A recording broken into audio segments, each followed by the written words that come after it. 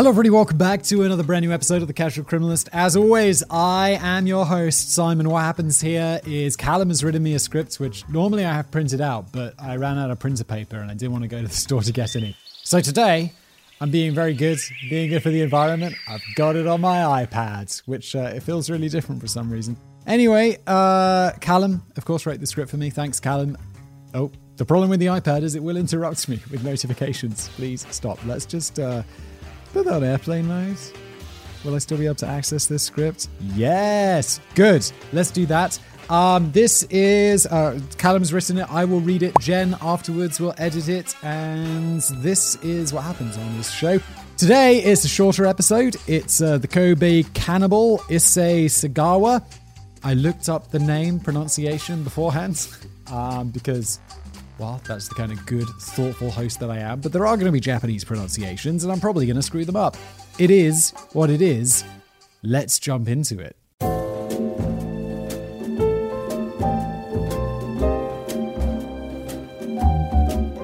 Everyone deserves a second chance. I'd like to think this old cliche generally holds true when it comes to crime and punishment. One moment of madness doesn't have to define a person's entire existence. I mean, it does kind of. If that moment of madness is murder and you end up in prison forever, then it has kind of defined your entire existence.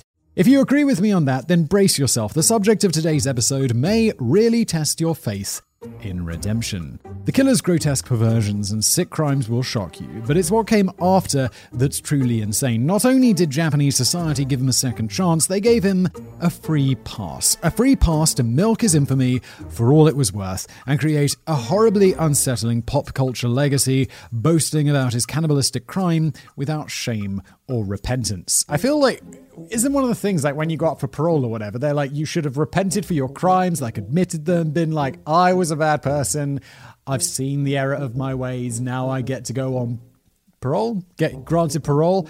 And then it's like, if you're all like, nah, I wasn't really redemptive, or whatever the word is, what's the past tense of redemption? I don't know. But then I'll be like, well, you weren't really redemptive, so get back in prison, all right? Anyway, get ready to jump down the rabbit hole into the psychology of a truly disturbed mind as we explore the story of Issei Sagawa, the Kobe criminal. The murder of Renee Hartevelt.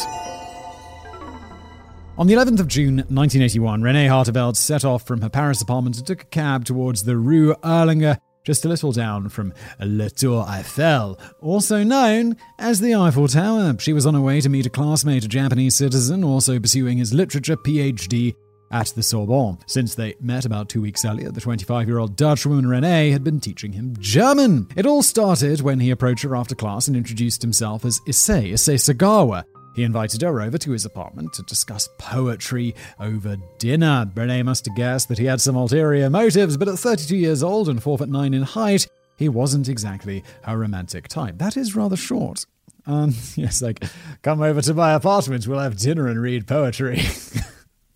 He has other things on his mind. She suspected that Sagawa might have had a thing for her, but she had no idea the kind of dark thoughts going through his head that night. The two shared some Japanese sukiyaki, perhaps, hot pot, but Sagawa was fantasizing about a very different meal throughout. He had singled Renee out not only because he wanted to sleep with her, he had the overwhelming urge to eat her. Oh my! A picture of health and beauty, he dreamed that he would absorb her energies by doing so. And that, everybody, is just good science. Not really, don't eat anybody. But best not lead with that, it doesn't make for a very good first date chat. Come over to my apartment, we'll have dinner, we'll read poetry.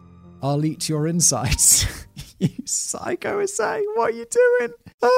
Instead, Sagawa used his dad's sizable fortune so he'd have a reason to see her again. That's when he offered her cash to be his German tutor. Over the following weeks, they met up regularly for lessons and meals at his apartment. After a few visits, Sagawa finally worked up the confidence to make a move. No, he didn't bite the poor girl just yet. He made a pass at her. She told him she didn't see him in that way, and their relationship continued on platonically. Renee had no reason to suspect she was in danger from this smitten little guy when she arrived at his door on the 11th. Sagawa invited her in, and the two hit the book, studying for an upcoming poetry assignment. Wait, I thought she was teaching him German.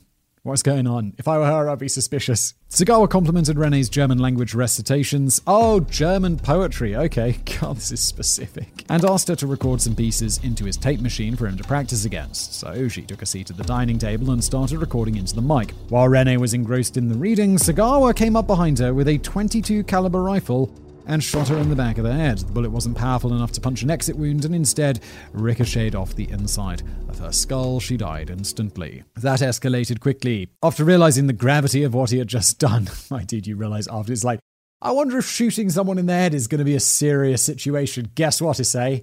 It is. It always is. You should have been able to have the foresight to see that. Sagawa considered calling an ambulance. In his own words, then I thought, hang on, don't be stupid. You've been dreaming about this for 32 years, and now it's actually happening. The dream he's referring to is the cannibalistic fantasy which plagued his thoughts since childhood. His infatuation with Renee was just the latest manifestation. When he spotted her bare skin in class, the urge to lean over and bite dominated his thoughts. He spent the nights that followed in a state of sick infatuation, caught between the desire to be with Renee and the fantasy of eating her. For Sagawa, the two were usually one and the same. But this was the first time he ever made his sick urges a reality. First, he raped the body, then attempted to bite into the right buttock with his bare teeth. When he failed to break through the flesh, the fledgling cannibal grabbed a kitchen knife and started cutting the body open. Oh my god. Wait, did Callum say at the beginning that what happens afterwards is going to be worse? Because already this is well up there with the worst of the shit we've seen on the Casual Criminal list. Like, necrophilia followed by cannibalism is like, I mean, dude. He later recounted, no matter how deep I cut, all I saw was the fat beneath the skin. It looked like corn, and it took a while to actually reach the red meat. The moment I saw the meat, I tore a chunk off with my fingers and threw it into my mouth. It was truly a historical moment for me. Oh my. Over the next 2 days, Sagawa repeatedly raped and butchered the body while listening to the recordings of the dead woman's last minutes on his tape recorder. After the first bite, he moved down to the leg, to the feet, and then took pieces from pretty much every other part of the body to sample. Most of the pieces he ate raw, but he also tried frying a few pieces with seasoning. Others he put in the freezer for storage. Dude. He's given some extremely detailed play-by-play accounts over the years, but do any of you out there really want to hear a cannibal describe the systematic butchery of a woman and the specific tastes and textures of each piece? Absolutely not, in no way, Callum, and if you mention them, I'm just going to skip right over that. If you answered yes, I sincerely hope we never meet. Yes, oh my God. If you're thinking yes, please never say hi to me. If you're like, oh look, it's the guy, don't come up to me and say hello. Normally I like it, but if you want to taste the flesh, no, just no. Now, I've seen and read some awful things while researching for this show. I honestly thought nothing could shake me at this point. Today, however, I stumbled across a blog post featuring what I believe to be some of the autopsy pictures showing exactly what Issei Sagawa did to his victim. Jen, do not show those images because 1, it's horrifically disturbing, and 2, monetization would absolutely be switched off of this if we did. So please, no. That tab was closed sharpish. Even I have my limits. Thank you for making the sacrifice, Callum. I'm glad that I read all of this stuff through a filter review, because if I was reading and researching and writing this stuff myself, I would be scarred for life. Thank you for taking the hit, Callum. After Sagawa finished his 2-day binge, he decided to dispose of the remains. With a hatchet, he cut up the remainder of Renee's body, wrapped the pieces in cloth, and stuffed them into a suitcase. He later recounted that when he held up her head by the hair, the reality finally set in. I realized I am a cannibal, he said. Dude, that's when you realize it too late. You're like, I shot her in the head. Wow, this is surprisingly a big deal. I ate her. Oh my God, I'm a cannibal. What is wrong with you? A dark obsession. This was a dream over 3 decades in the making. Sagawa had dreamed of eating people from a young age. Born prematurely to wealthy parents in the seaside city of Kobe in 1949, he was a sickly child with a severe inferiority complex. He described himself as having legs like pencils and seemed to severely resent his short stature and unfortunate looks. After learning about cannibalism from a fairy tale, he began to have dreams that signaled the start of his lifelong obsession. He dreamt of he and his younger brother being boiled alive in a pot to be eaten. When little Issei awoke, he started fantasizing about what it might be like to be a chef in the story rather than an ingredient. In the first grade of elementary school, these fantasies started spilling out in the real world. Sitting in class one summer's day, he recounts seeing the quivering meat on a male classmate's thighs, and I suddenly thought, That looks delicious, but I'm not homosexual. Nice thighs, bro. No homo. My dude. Once he started puberty, Issei's cannibalistic urges became increasingly tangled with his sex drive. This reached new heights in junior high when he went with his family to see a film starring Grace Kelly. In her, he discovered his ideal match or meal: white women, blonde hair, blue eyes. In 1972, Sagawa was studying literature at Wako University in Tokyo. While there, he took classes in German, probably to help chat up all of those Aryan beauties that he was dreaming of. Up until now, he'd kept his unorthodox preferences under wraps, but living on his own for the first time, the urges cared to manifest. He'd kept his preferences under wraps. Yes, smart idea, dude. No one in my life has come up to me and been like, you know what I'm really into? Eating people. Because if you are into eating people, you have probably learned to shut the f*** up. Also, I hope I've never met anyone who's into eating people. Maybe it's also statistically quite unlikely. I hope so. One day that summer, he spotted a tall German woman walking down the street and decided it was time to strike. He followed the woman to her apartment, waited a while, then slipped in through her window. He found her lying asleep. So how in the hell did he plan to do that exactly? Well, the littlest cannibal had no idea what to do next. He hadn't really planned this far in advance. Sagawa scanned around the room to find a weapon, anything that might be good for a bit of slicing and dicing, and eventually he settled on an umbrella. Just wondering if there's something wrong with you, my dude. I mean, there's definitely something wrong with you, because you're a cannibal, but also, is there something, not quite right upstairs? Before he could grab his weapon of choice, the woman woke up and screamed. She pushed him to the ground, and he ran off out of the apartment. The police eventually managed to track him down and hit him with an attempted rape charge. He never let on that he planned to do far more than that. Yeah, of course he did. The police arrested him. It's like, we're charging you with rape or attempted rape. And he's like, oh, thank God, because I was absolutely going to murder and eat her. Said no one ever. Sagawa claims that his only intention was to cut off some pieces of the woman and sneak off without disturbing her. How exactly do you plan on that, mate? Surely he's not stupid enough to think that this was possible. Whether he intended to kill the woman or just snatch an innocent little snack, he was lucky to only land an attempted rape charge. And even more lucky to dodge any prison time for this incident. That's because consequences are for poor people. The cannibal's big businessman father managed to pay off the victim, promising to send his son to therapy as part of the deal. The therapist was the first to ever see Sagawa voice his sick desires out loud and sought to have him categorized as a high-risk individual. But once again, Sagawa Sr. swooped in. Rather than endure the shame of his son being outed as a cannibal, he engineered his exile to France, where he could continue his studies. Yes, make it France's problem. What are you up to? A country filled with his ideal victim. At 28 years old, Issei Sagawa set off for Paris with a clean slate and a second chance at eating human flesh.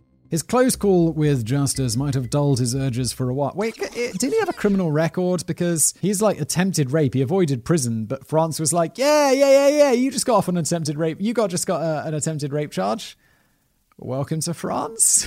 His close call with justice might have dulled his urges for a while, but soon enough Sagawa was back at it. In Paris, he made a habit of bringing prostitutes back to his apartments. Wielding the same small caliber rifle with which he later killed Renee, he aimed at the back of their heads but was never able to fire. Rather than morals and whatnot, it was instinct that stopped my hand from moving. Somewhere in my mind, I knew that I and the world I lived in would shatter to pieces the moment I pulled that trigger. It would be years before he could bring himself to follow through with it. When he began taking poetry classes in the summer of 1981, he found the perfect victim. Renee was tall, blonde, blue-eyed. The little cannibal was instantly infatuated. Not only was she physically perfect, but unlike the French women he had grown accustomed to, she was willing to show him the time of day. He maintains to this day that his friendship with Renee was genuine and that killing her wasn't necessarily part of the plan. In fact, he even claims that a glass of certain bodily fluids or a nibble on some pubic hair might have been enough to sate his desires, but he was too afraid to ask. He was worried she might be disgusted.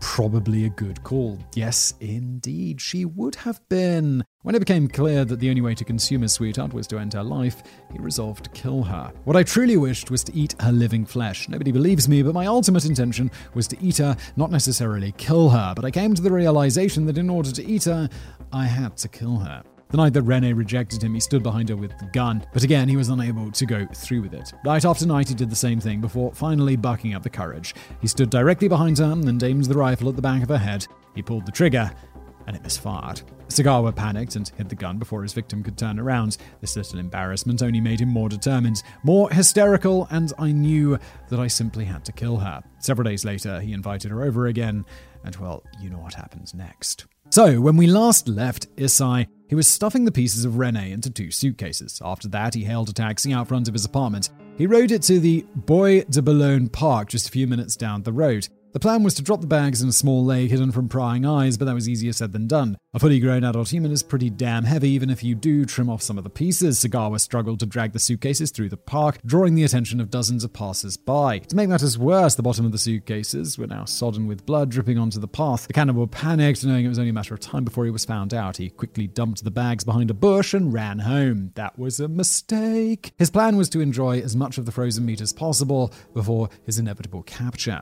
I'm sure one description of a Sagawa human buffet is more than enough for today. Instead, how about his justifications? For most of us, cannibalism is pretty unthinkable, but to him it felt completely natural. This quote from a 2009 Vice magazine interview sums it up, a contender for worst Tinder bio imaginable, by the way. It's simply a fetish. For example, if a normal man fancied a girl, he'd naturally feel a desire to see her as often as possible, to be close to her, to smell her and kiss her, right? To me, eating is just an extension of that. Frankly, I can't fathom why everyone doesn't feel this urge to eat, to consume other people.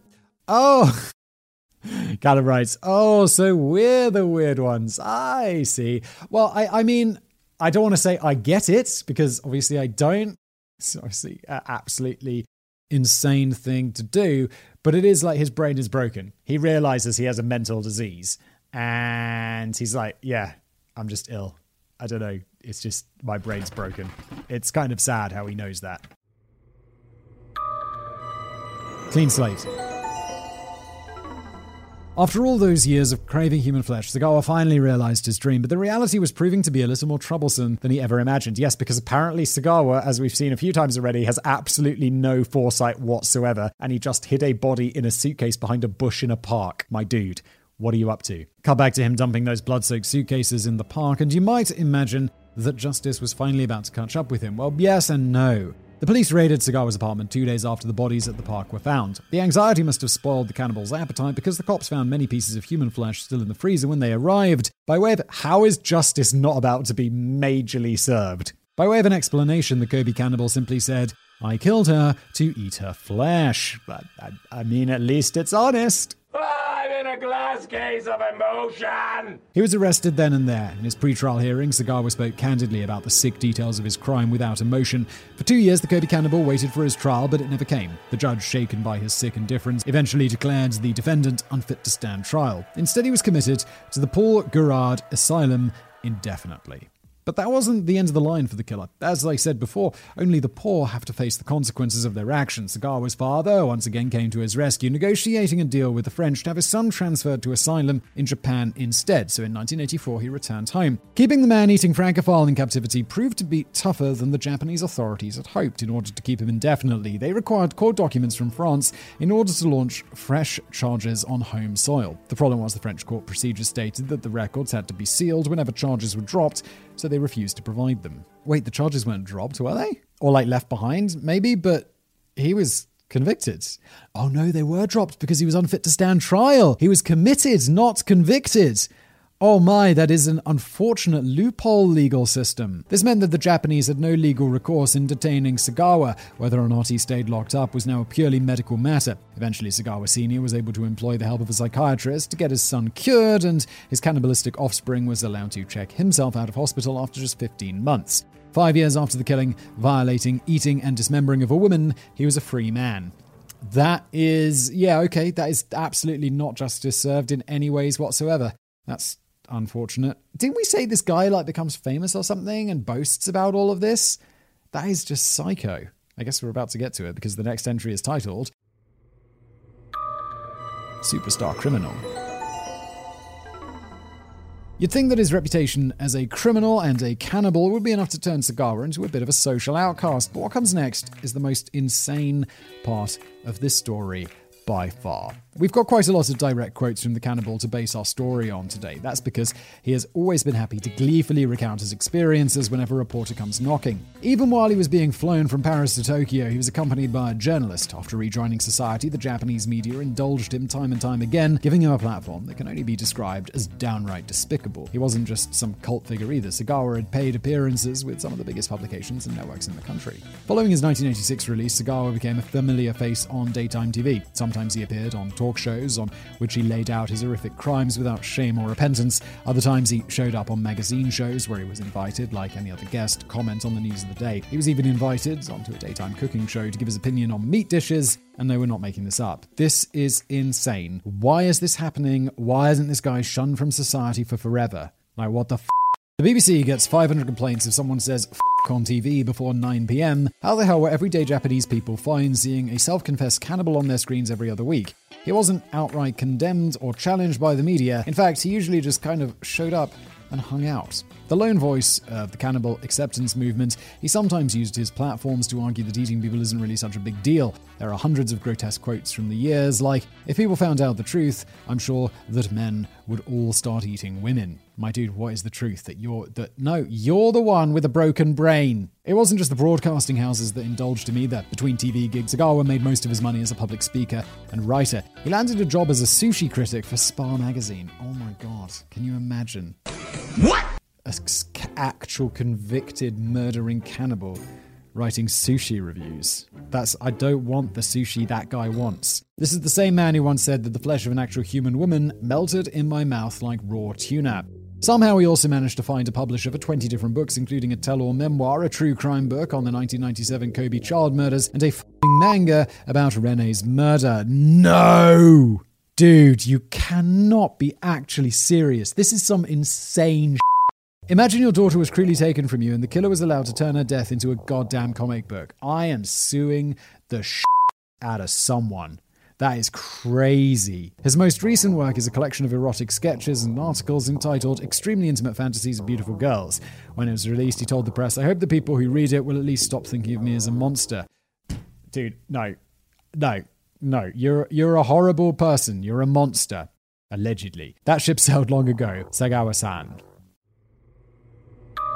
What the f***, Japan?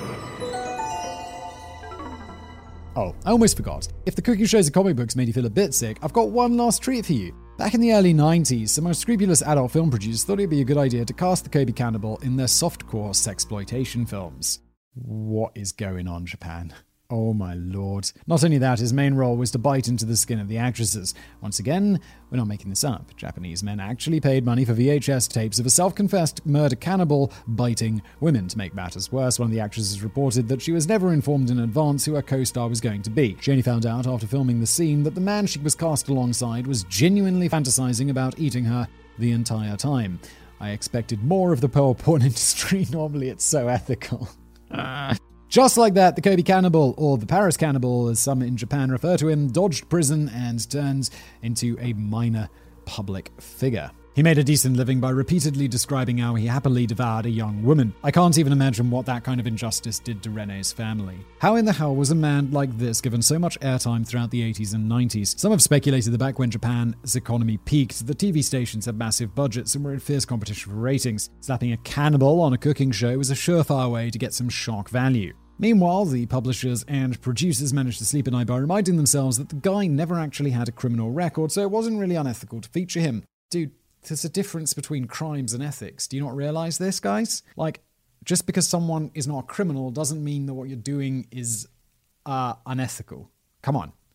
They just want those ad dollars, baby. Come on. Likewise, the viewers were happy to sweep the ethical questions under the rug since the object of their morbid fascination was only a gleeful, self-admitted cannibal, not a convicted one. Make of that what you will. I would make of that to be excuses. Since the late 90s, that attention has mostly dried up. The Kobe cannibal is living out his life relatively quietly in a small apartment in Kawasaki, just across the Tama River from Tokyo. He mostly survives off the inheritance gained from his father, whose funeral he was banned from attending. After suffering a cerebral hemorrhage in 2013, he now requires daily care from his brother Jun. Sagawa still receives the odd few minutes in the limelight every few years or so, whenever Vice magazine or the like needs some shock value fodder. In one interview with them from around a decade ago, he told them that he feels that he has been punished for his crimes. Living life as a known murderer was payment enough. No, that's not how punishment works. Considering you're not rotting in a French prison, I'd say you probably did all right. Wrap up. So that's how the Kobe Cannibal gained his name and rode his infamy to a life of TV appearances and book deals. Not once throughout any of that did he express any genuine remorse for what he did. Even worse, he claims that he wants to do it again. He can't imagine dying without being able to try human flesh just one last time. Back in 2009, he told Vice, "Just today I saw a girl with a really nice derriere on my way to the train station. When I see things like that, I think about wanting to eat someone again before I die. I think either sukiyaki or shabu shabu is the best way to go in order to really savor the natural flavor of the meat." I spent about 12 months living in Kawasaki a little while back. That's Callum, not me, or the Kobe guy. Perhaps the Kobe Cannibal has eyed my derriere at some point too. I'll admit I'm no Grace Kelly, but I'm not bad either. But it looks like he might have missed his chance to take a bite. Now 72 years old, Sagawa has had gastronomic surgery and has to be fed through a tube installed directly in his stomach. I feel like they should have maybe done that, like earlier on, just be like, let's head this off at the past and feed you through a tube. I suppose I'd pop a few tidbits in if the price is right. Dismembered appendices. Number 1, Sagawa's fame wasn't just restricted to his homeland. He gets mentioned in Rolling Stone song from 1983 called Too Much Blood, and when he ate her, he took her bones to the Bois de Boulogne. He's also been the subject of multiple European and American documentaries, most notably 2017's Cannibal. Number 2, it seems like the whole Sagawa family might have been a little unhinged. Issei's younger brother Jun has his own strange predilection. In the documentary Cannibal, he reveals he enjoys self-harm with barbed wire and tools. So, what the hell happens in the Sagawa household? Number 3, Sagawa maintains his fascination for European culture to this day. In the 2000s, he almost landed a job at a French language school in Tokyo. The manager was impressed with his brass balls for using his real name, but was ultimately pressured to reject him by the other staff. Yeah, no shit. Amazingly, though, the Japanese authorities were less discerning. They issued Sagawa with a passport to travel to Germany. Just at least take away his passport. Don't let him go anywhere. Keep an eye on him. Come on! This has been an episode of The Casual Criminalist. I'm not going to ask whether you enjoyed it because it was f***ing horrible. If you do like this show and all of that stuff, please do leave it a review. If you're listening to this show on Apple Podcasts or wherever, if you're watching on YouTube, why not head below, leave a comment, leave a like, make sure you're subscribed, and as always, thank you for watching.